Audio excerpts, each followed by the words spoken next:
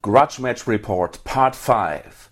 Hello, mon ami. I promised you the last part of the Grudge Match Report and here it is. I lost. I really lost. A lot of time because of the baby. So the year 1759, the final year in the game, was off to a shaky start. To recap the situation, the French had amassed 7 victory points through extremely annoying raiding with Indian warbands, and also by using their powerful commander Montcalm to create effect in the west at Ohio Forks, where he even managed to conquer the British fort at Wills Creek. The last year of the short scenario is divided into one early and one late season.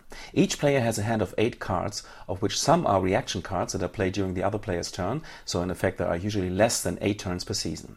So Jason had around 14 in-game actions to get 8 victory points. 8 because the French would still win with 0 victory points. He had not yet achieved any big conquests, and even though he had amassed quite a lot of troops to, theoretically, besiege Louisbourg, one of the sideshows of the game that can be still decisive, he never seemed to have the necessary amphibious landing cards to make it possible. The French begin the year by doing what they do best, raiding. And throughout the year I did that so often that the British thought that Kevin Costner would ride through their barnyard any moment with a camera. The provincial armies were so demoralized that they deserted in the great numbers, and General Jason cried in despair. While the evil French frogs recruit ever more Indians, we, the British, react by bringing Bradstreet, a new commander, into the game. Note by Moritz. This seemed to be a time when Jason was really down in real life, as he seemed to lose absolutely every war game he was in, and he began to despair. Jason, if you were playing Eurogames, you wouldn't need to despair, because Eurogames are all about the experience. The experience of shoving wooden blocks around the board to get majorities in an area. The French now open up a new battlefield by advancing down the Ticonderoga route and hunting down the scattered British. They know they had the advantage because they had 3 campaign cards in their hand, meaning they could move 2 commanders at once 3 times. 3 times! That's even more than the British can count, the ignorance. Well, the British are not impressed by that. They just shift their armies around to confuse the stupid French, so that in the end the 3 campaign cards have no effect. But while doing that, they lose valuable time that could be better used in conquering French territory. But now it is lost.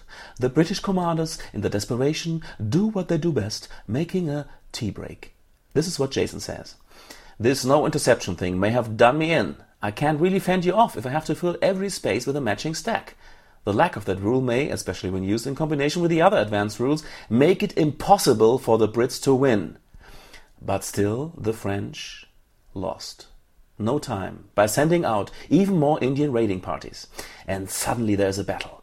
The British attack Montcalm, the raiding king in Allegheny South. He is not worried as he can retreat and is also accompanied by his friend, Commander Rigaud. But then something totally unexpected happens. Both the British and the French roll a 6 in combat, which means there is a leader loss check. A die for each leader, a 1 kills him. The dice are rolled. There are 2 British leaders on one side and 2 French leaders on the other side. The dice come out as 2, 6, 1, 1. Both Montcalm and Rigaud are killed by what we may never know. Disaster! And suddenly there's hope for the British. The French have lost some territory and are suddenly now at 3 victory points only.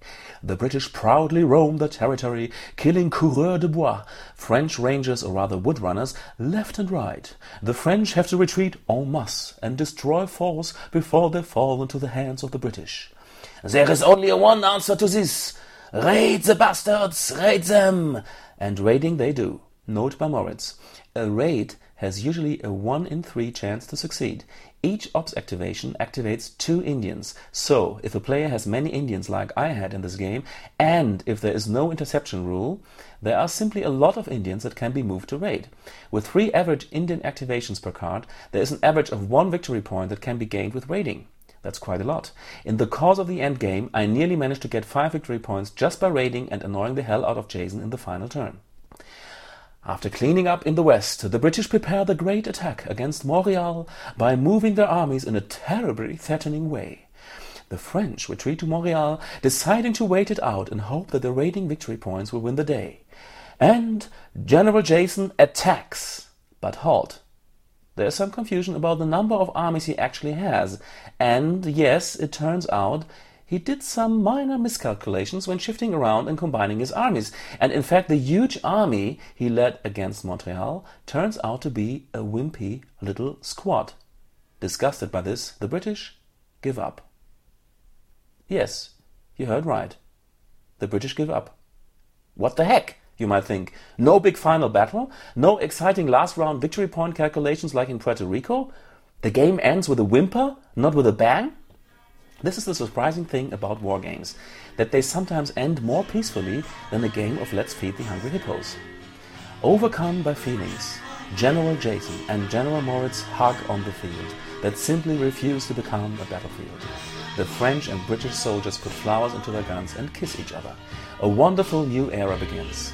All the Indians are liberated and get their own government. There is no explanation of the Acadians, and there is no division between Canada and the US. It becomes one big country of peace and French love.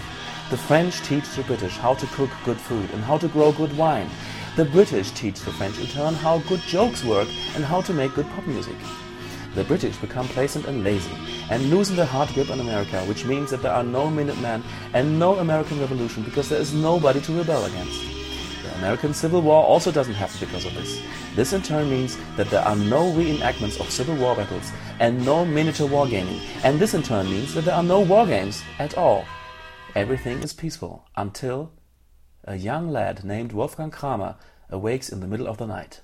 The last weeks he has excessively played Kriegsspiele, a reenactment of the old Prussian officers' war games, and he has an idea.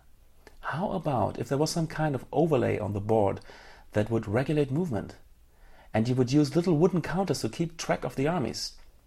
A half-dead bee that crawls along his window gives him the idea. Hexagons could regulate movement, and a new game idea is born. He calls it war game in English because he doesn't want to use the term Kriegsspiel. He founds a company called Die Hügel von Avalon and produces one hit after the other. The craze of wargaming soon sweeps over all of Europe, and companies like SPI or TSR soon rule the market. Everything is peaceful until a young American called Don Greenwood suddenly realizes that he has wood for sheep. And it is the beginning of a wonderful new fad, the Amerigame. The golden age of gaming has truly begun. With this, my friends, I leave you to your kimchi harvesting ploys and wish you goodbye until in 2 weeks, when Jason will have to suffer through the development of the German postal system in Grudge Match Part 2, The Postman Always Shoots Twice. Yeehaw!